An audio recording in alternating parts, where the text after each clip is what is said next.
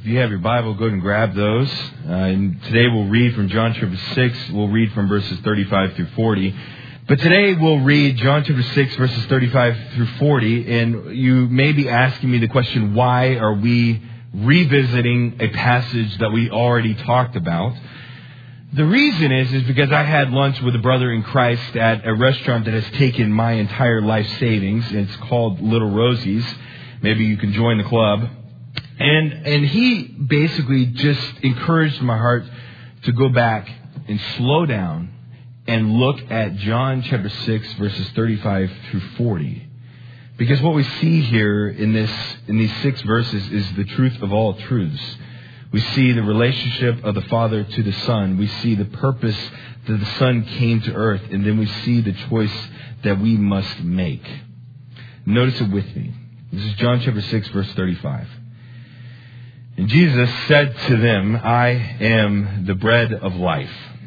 He who comes to me will not hunger, and he who believes in me will never thirst. But I said to you that you have seen me, and yet you, the crowds, do not believe. All that the Father gives me will come to me, and the one who comes to me I will certainly not cast out. For I have come down from heaven not to do my will, but the will of him who sent me, which is explained further in verse 39. This is the will of him who sent me, that of all that he has given me I lose nothing, but raise it up on the last day. For this is the will of my Father, that everyone who believes the Son, believes in him, will have eternal life, and that I myself will raise him up on the last day. Amen. Bow with me in a word of prayer, and then we will get started. Heavenly Father, we are humbled at this message in your word, that you would come down from heaven, take on the form of flesh, so that you would allow me to come and to spend eternity with you. And Lord, that you would hold me secure to the end.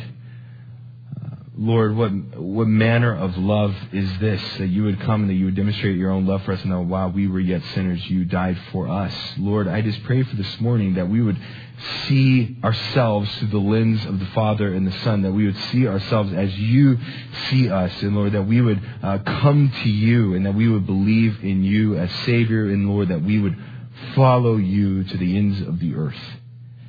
And Lord, I thank you for the message that we have of missions that we saw this morning, that we have in the hallway. And Lord, I pray that that would not be a reason that we should not personally share, but Lord, that we would go with the gospel to the ends of the earth, to the end of our neighborhood, and we would share that you are the bread of life, that you're the provider and the satisfier of our soul. Lord, I thank you for this church, and I thank you for those tuning in online, and I pray all these things in Jesus' name. Amen. Today, I want us to change perspectives. For weeks, we have unpacked in John chapter 5 and John chapter 6. For weeks, we have unpacked how we should see Jesus, that he is God, that he is creator, that he is Yahweh.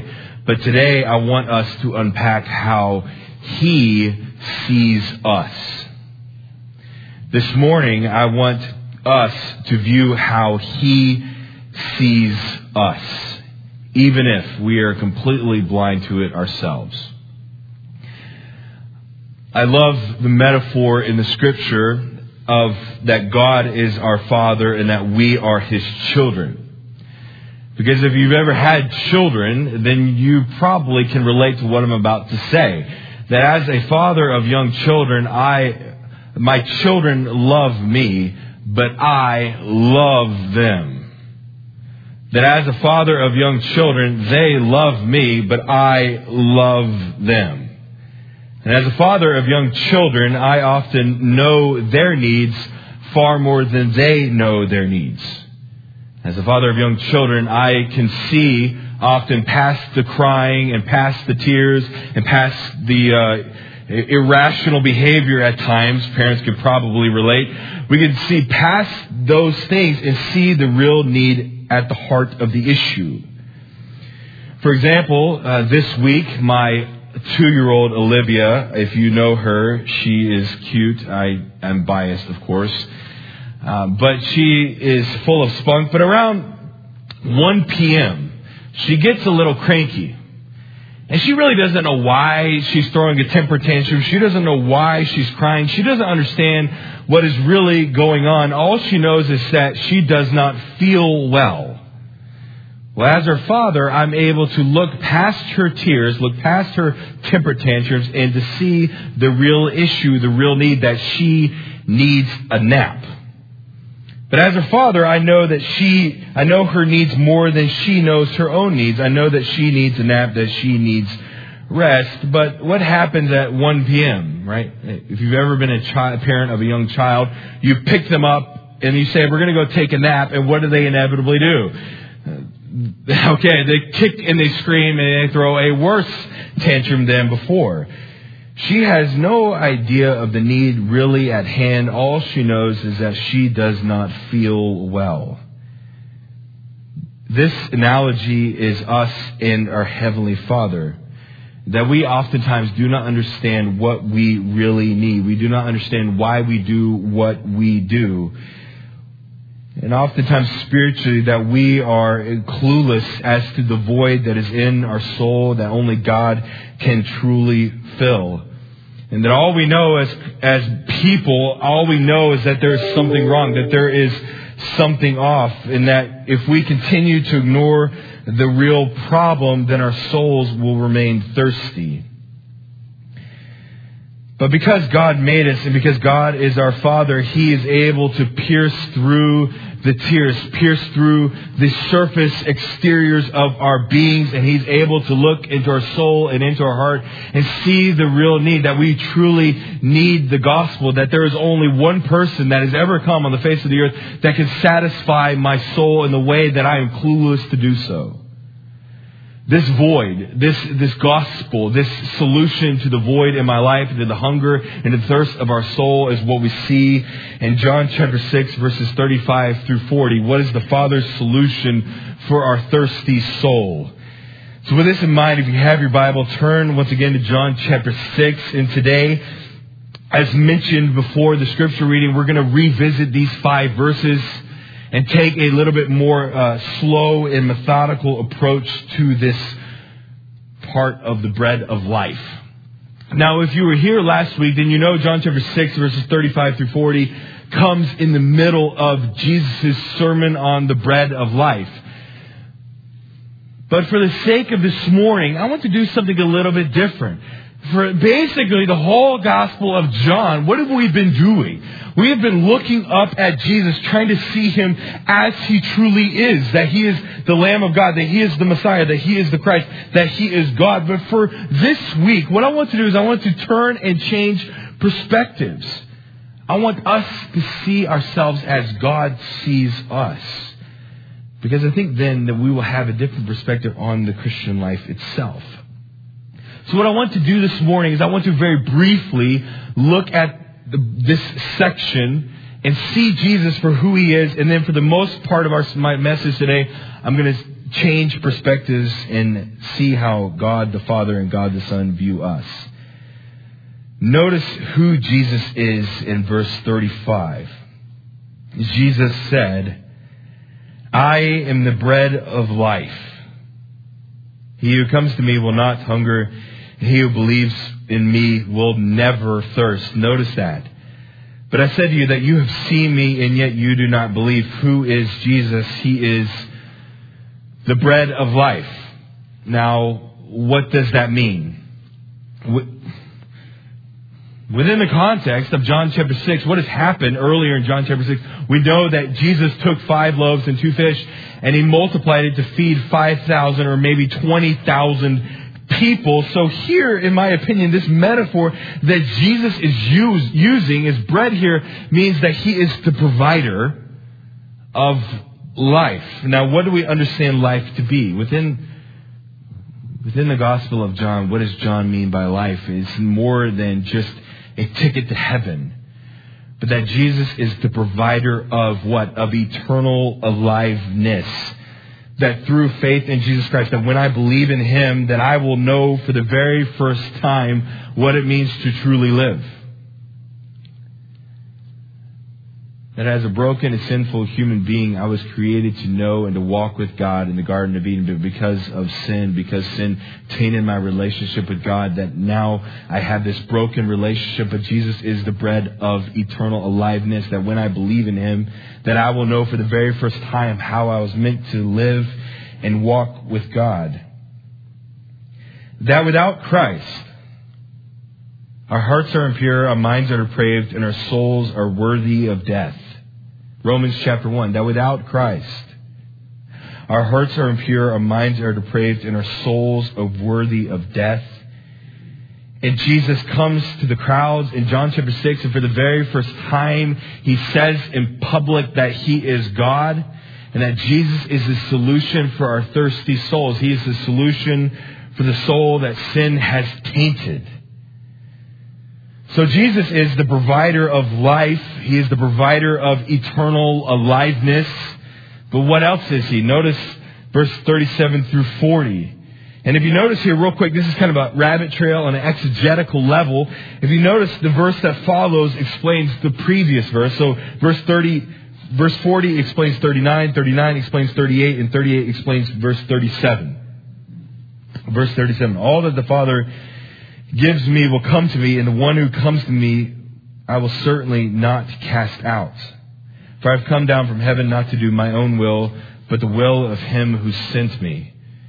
And this is the will of Him who sent me, that of all that He has given me I lose nothing, but raise it up on the last day. And this is the will of my Father, that everyone who beholds the Son and believes in Him will have eternal life, and I myself will raise him up on the last day. Jesus is the bread of life. He is the provider of eternal aliveness. But what else is He? He's also the servant of the Father, that He has come down not to do His will, but the will of Him who sent Him. Now, what is the will of the Father for Jesus? If you notice the logic here is verse 40 explains 38, 40 explains 39, 39 explains 38, and 38 explains 37. So what is the will of the Father? It's explained in verse 40. It is twofold, that all those who would believe in Jesus would have eternal life. And that second, that Jesus would hold those souls secure until the last day. As mentioned in John chapter 6, verse 29, that the work of God is to save souls, and that Jesus would present to all life, and that He would hold them secure until the last day. The work of God is to save souls, is the redemption of mankind. Let me put that in perspective. That God has arranged history and civilizations, that God has unfolded the story of the Bible, the redemptive plan of God that He has unfolded in Genesis chapter 3, verse 15 and 16. That God, since the beginning, since sin was introduced in the Garden of Eden, the work of God is that He would present to all eternal life, that He would restore what was broken, that we broke. That God has created us in perfection and to walk in a relationship with Him. And God has worked throughout the Scripture and beyond for this one cause, the redemption of all. That He presents to us eternal life free of charge. The work of God is the redemption of souls. That He would pay for my sin through the blood of Jesus Christ, and that my debt of sin would be paid, and my soul is ransomed from hell, and He gives it to me free of charge. What is the will of the Father for the Son? It is that all believe in Him would have eternal life. That is why Jesus must die, and that Jesus would hold those who believe in Him secure until the last day. So how should we see Jesus? According to John chapter 6, verses 35 through 40, we should see Him as that He is the provider of eternal life, and that He is the servant of the Father. But now, for the rest of our time, let us change perspectives.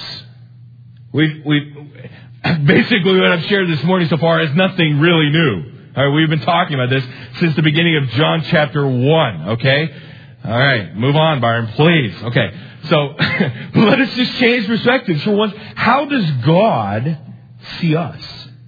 How does he view us as a good father?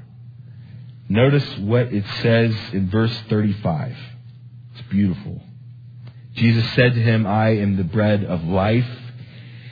He who comes to me will not hunger, and he who believes in me will never thirst. But I said to you that you have seen me, and yet you do not believe. Jesus and the Father sees that our souls are thirsty. That our souls are thirsty. That there is something, a void in our life that we cannot fill in amongst ourselves. I mean, why? If this were not true, if God the Father didn't see us as we are thirsty, that we are in need of redemption, then why did Jesus come? The reason he came is to redeem us from sin, that which was broken in the Garden of Eden. I mean, why else would Jesus, who is God, take on the form of flesh? Something flesh. I mean, think about the human body. It's gross. Amen? I mean, we have dead skin cells that float around in a room called dust. That is nasty. I'm sorry if I gave you a bad image.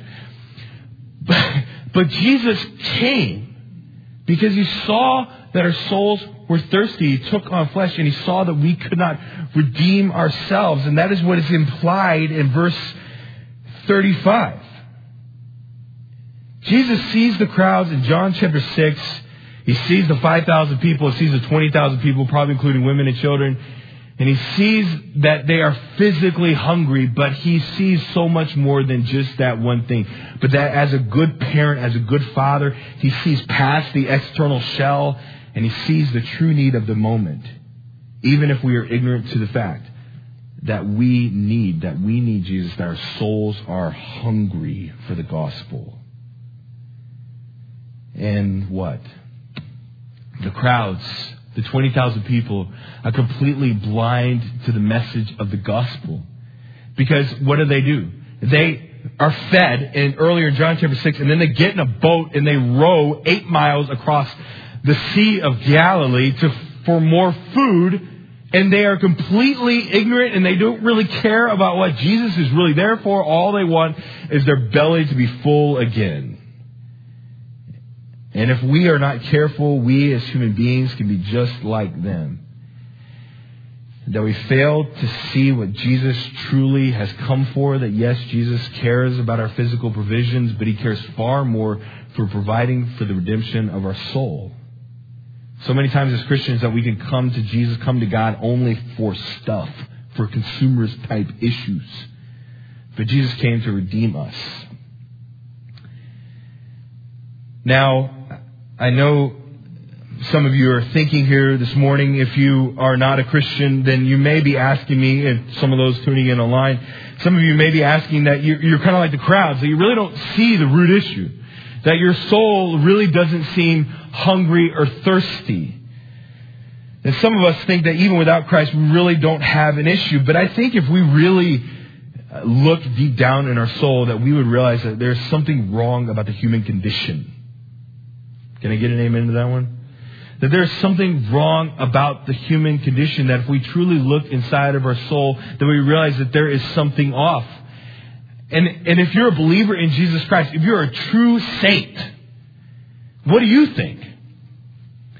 That I would imagine if you're a true saint that you can look back on your life before Christ and see how Jesus Christ has satisfied your soul. That you may be physically hungry here this morning, but your soul is no longer thirsty. I would imagine those that do not feel like they really need Jesus as Christians, we can look at those people and say, no, you really do. You really do need Jesus, that he is the satisfier of our souls. As a good father, as a good creator, Jesus sees our thirst. He understands how sin has tainted us. He sees how sin tempts us. He understands how to save us, and he understands and sees our needs even if we do not. Jesus sees our thirst, and then he sees something else as well. Verse 35. Jesus said to them, I am the bread of life, the provider of eternal aliveness. He who comes to me will not be hungry, and he who believes in me will never thirst. But I say to you that you have seen me, and yet you do not believe. Jesus sees our thirst and satisfies our souls.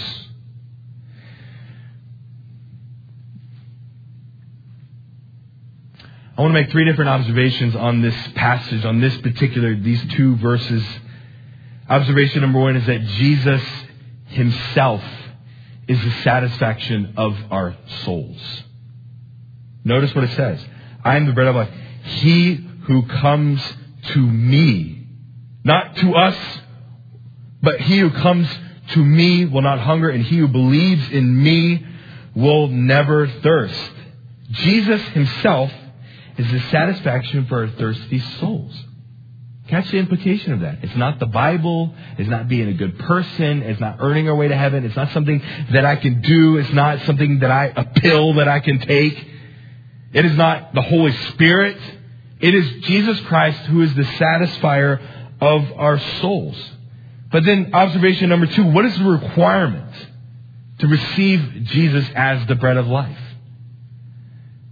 We've talked about this a 1,000 times when we go through the Gospel of John, but there's something different here. Wait a second. And I had lunch with a brother in Christ that pointed this out to me, that encouraged me to talk about what is true faith. Because if you notice in verse 35, there are two phrases that basically say the same thing. He who comes to me will not hunger, and he who believes in me will never thirst. Believe it or not, if you know this or not, every week before I preach, I read the original language and I just translate it.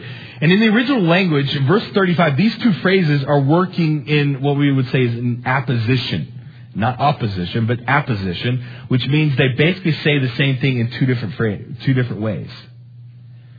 So believing in Jesus is coming to him. That the two are synonymous. And as my friend talked about at Little Rosie's, which I said has taken my entire life savings. I don't want to know how much money I've spent there. But think about what our idea of faith often is. It is something that we mentally know. It's a mental assent that, okay, I believe in Jesus, boom. But here in the text, when I see that these two phrases are in apposition, they're saying the same thing, that believing in Jesus is coming to him. When my child Olivia comes to me, what is she really saying? She is saying that she cannot solve the problem herself, that she has an inability to get her own juice or her own food. She comes to me how? Humbly, realizing her own need that she's unable to fulfill.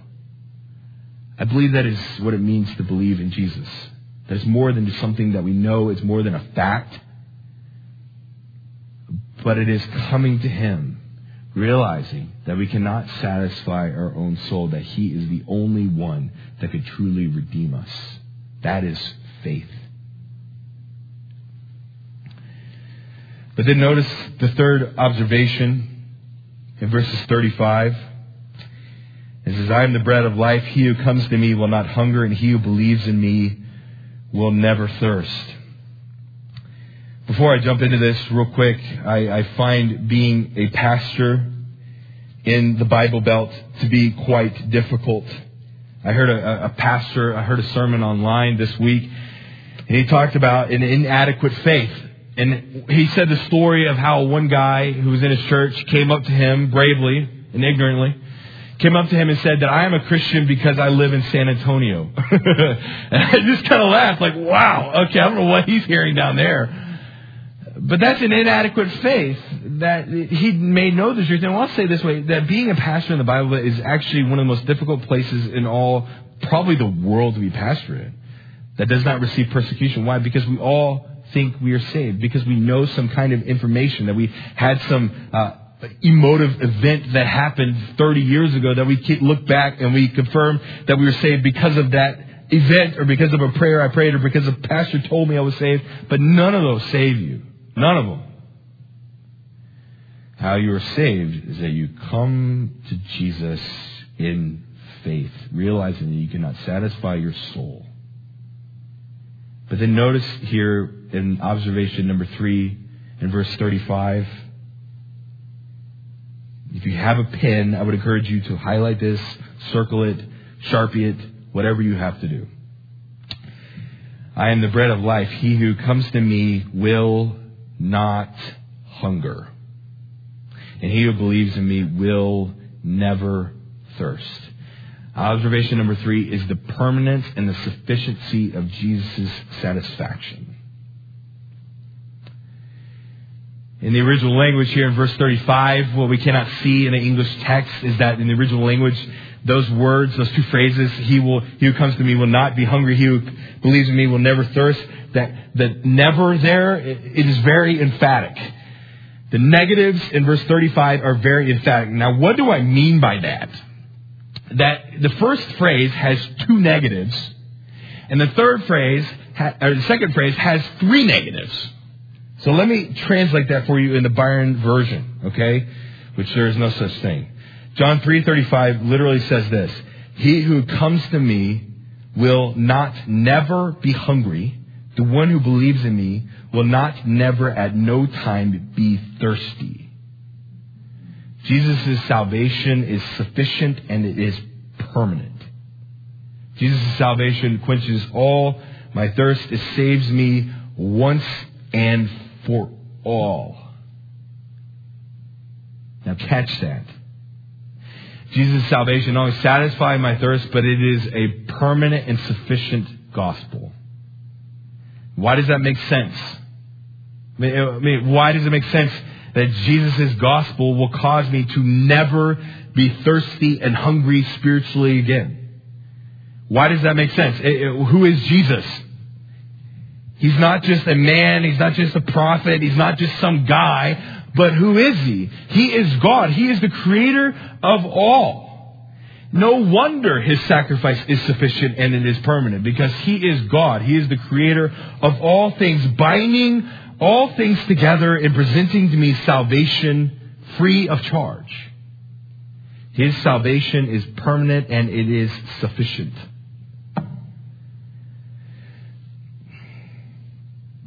Now, some of you may be saying, Byron, I don't know.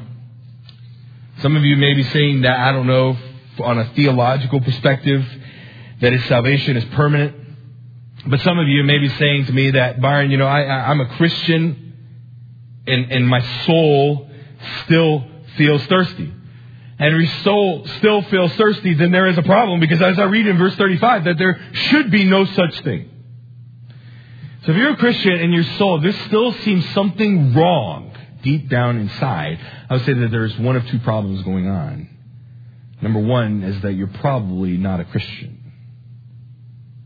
I think sometimes in the Bible Belt, especially, that we fool ourselves because we can tell an elder in the church the gospel that Jesus Christ died for my sins, that if I believe in him, I will have eternal life. That we can repeat that phrase where we know John 3:16, that we are saved, but none of those things save you. It is coming to Jesus, right? That if you still feel thirsty and hungry spiritually, if God has not satisfied your inner soul, and if you claim the cross of Christ, then you're probably not one of us.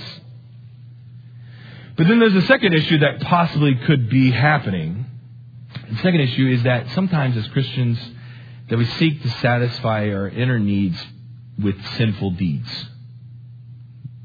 That we try to satisfy our inner needs with sinful deeds, leaving us hungry and thirsty because we're not tapping into the quencher of thirst to satisfy our inner belonging and inner needs. If you still feel thirsty, then ask yourself that question. Is it because I'm not a Christian, or is it because there is sin in my life that I'm seeking to satisfy my inner desires and my inner needs?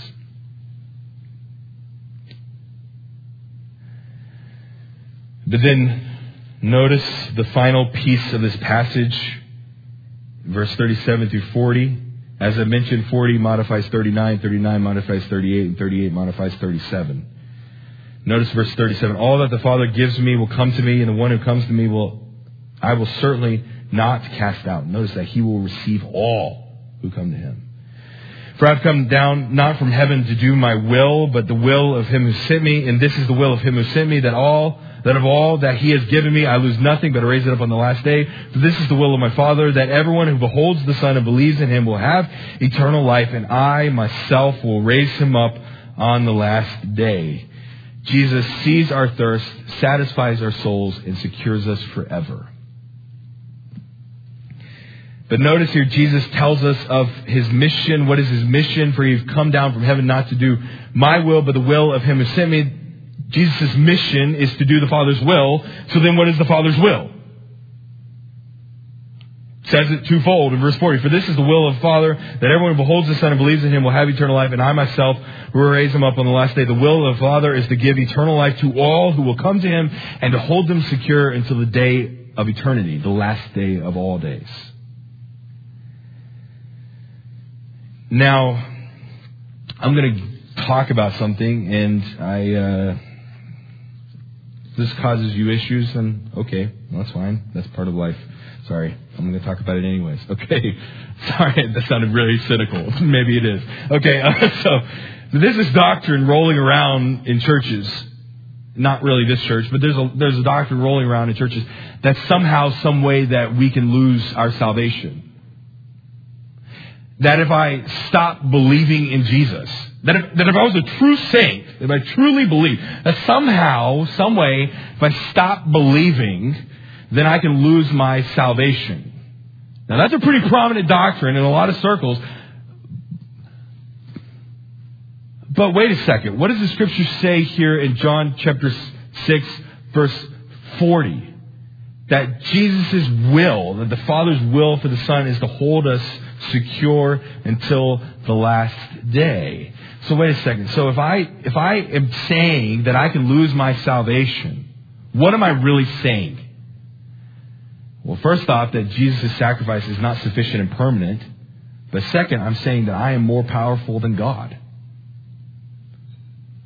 Because here, Jesus is the Son of God. He is Yahweh. He is Jehovah. He is the one that holds all things together. And when I see John chapter 6, verse 35, that he who comes to me will never be hungry again, will never be thirsty, but my soul will be forever quenched. And that his job, the Son of God's job, is to hold me secure until the last day.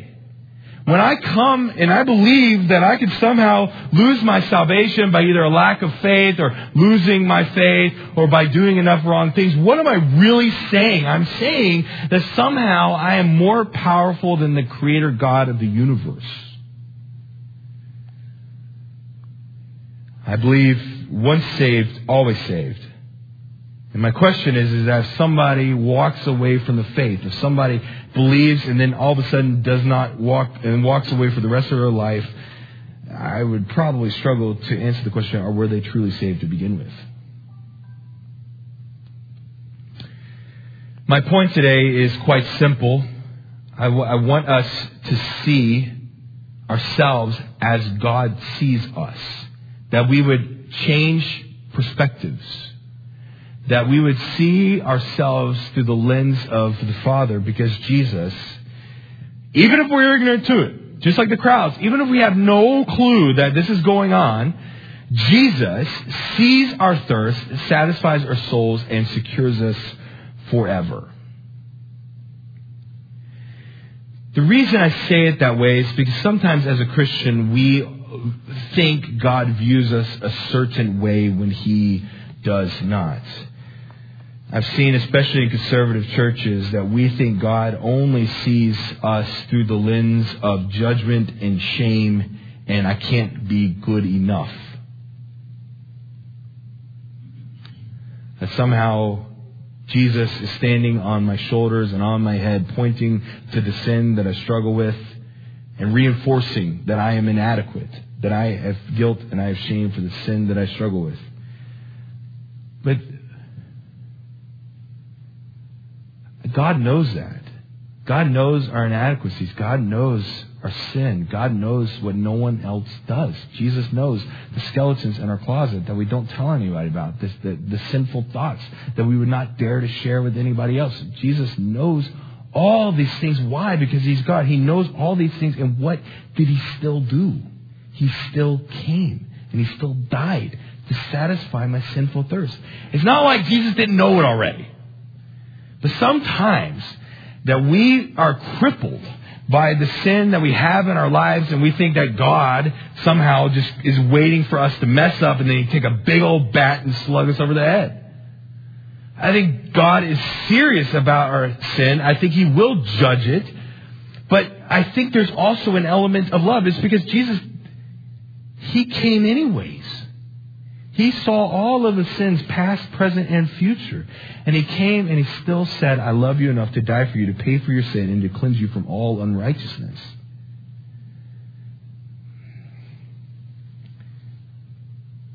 Change perspectives. See yourself as God sees you.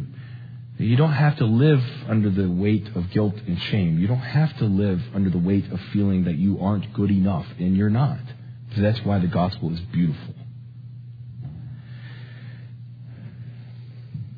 My application for us this morning is application number 1, if you have your notes, is if Jesus came to satisfy my soul, then will I find satisfaction in Him? And that answer has 2 pieces. Will I find my satisfaction in Him? If you're a non-believer, and if you're tuning in online, if you're checking our church out, if you've never trusted Christ, and if you are trying to find satisfaction outside of God, you will be let down. Can I get an amen to that one? That we as Christians, or we as people, if we seek anything else to satisfy our inner spiritual needs besides Jesus Christ, we will be let down. And we will just pile the sin higher and higher and higher, bearing underneath it a sense of inadequacy and a sense of thirst. If you have never believed in Jesus, that He has come to satisfy your soul, and then as a Christian, will you continue to find satisfaction in Him? Will you continue? Not only your thirst, your spiritual thirst and hunger has been quenched. It's gone. It's done. It's permanent, and it is sufficient. But will we continue to walk in relationship with Jesus Christ, that we will continue to believe that? Because even as Christians, we feel like Jesus lets us down, God lets us down. We don't really like Him anymore, so then we run to the nearest thing that we think will give us satisfaction. But will we as Christians not run to sin, but to our Savior to satisfy our inner longings? That's my first application. My second application is this: to take comfort in your security. To take comfort in your security. Now, I say this next piece very cautiously. I don't want you to have an emotive event today, and you heard a pastor say, once saved, always saved, which is completely true. But what I don't want you to think is that because you did something 30 years ago, or because somebody told you were a Christian, that you are somehow still secure, even though you've never believed in Jesus Christ. And guess what that's a recipe for? It's a recipe for hell. But that if you're a true believer, if that Jesus has come and He has quenched your soul, then be secure in that fact. Be secure in the fact that God will love you despite what you do in your sin. Now, He hates your sin. I'm not saying it is a license to do what you want, but that Jesus saw our sin and came anyways, and that He holds us secure into the last day. In college, at UAH, my freshman year, I struggle with this one thought, that I should take comfort in the security of my salvation. I remember as a young man, I remember searching the Scriptures and seeing the arguments on both sides, that I could lose it, and then I could gain it, and then I came to the inevitable conclusion, both theologically and biblically, that I cannot lose it. And guess what happened? I felt for the very first time that I was completely secure in the salvation of Jesus Christ. That is what I hope for you.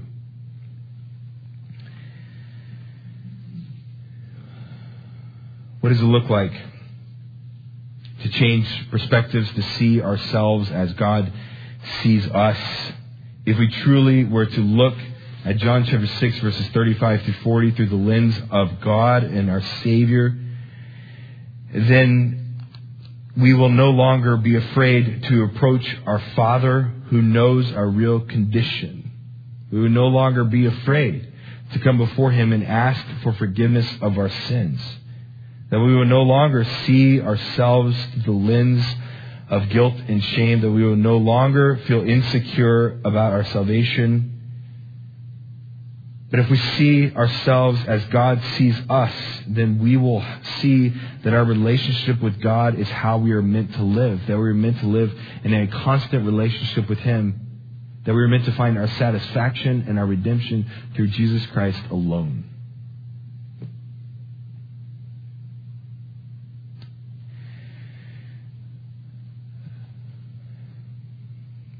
the gospel, the good news of Jesus Christ, has been sprinkled and peppered and salted around all this sermon all over the place. It has been talked about. And how could you avoid it when you do John chapter 6? But just for the sake of clarity, if you have never believed in Jesus Christ, then your soul is thirsty whether you want to admit it or not. You need something that only Jesus Christ can offer you. And then if you will come to Him, realizing that you have an inadequate ability to save yourself, and if you would believe and trust in Him, that He will give to you eternal life and eternal satisfaction that is permanent and that is sufficient. Will you come to Him humbly, realizing that you cannot save yourself, and will you trust in Him as your Savior? The choice is yours. Bow with me. Heavenly Father, I thank you for this morning.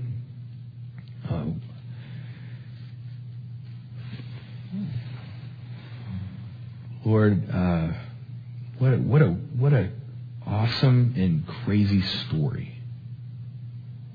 That you would see my sin and that you would come anyways. That you would live in perfection and perfect harmony with your Father and with the Spirit, and that you would come, take on flesh to die for me so that I would never be hungry again.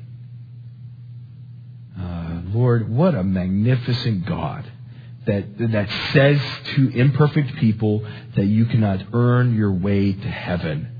But that instead of you coming to me, I came to you to die on a tree, on an object of humiliation, to be the payment of all sin. Lord, I don't think I understand the magnitude of that even after 30 years or so of being a Christian. Lord, I pray for those that do not know you, that they would find you as their satisfier, that they would see their thirst. And Lord, I pray for the Christians, the true believers in here that have been redeemed. Lord, that they would believe in you constantly, that they would come to you constantly with their needs and searching for the satisfaction of their emotional, spiritual, and physical needs. And Lord, that they would not run to the world or the sin that so easily entangles us, but they would lay aside their encumbrances and they would run the race that is set before them. Lord, I thank you for all the people that are here. I thank you for those that are tuning in online. Lord, I pray for safety as many people are traveling back from Thanksgiving vacation here today. Lord, I pray for protection as people are from COVID and the ailment that is. And Lord, I just pray that we would trust you in all things. In Jesus' name, amen.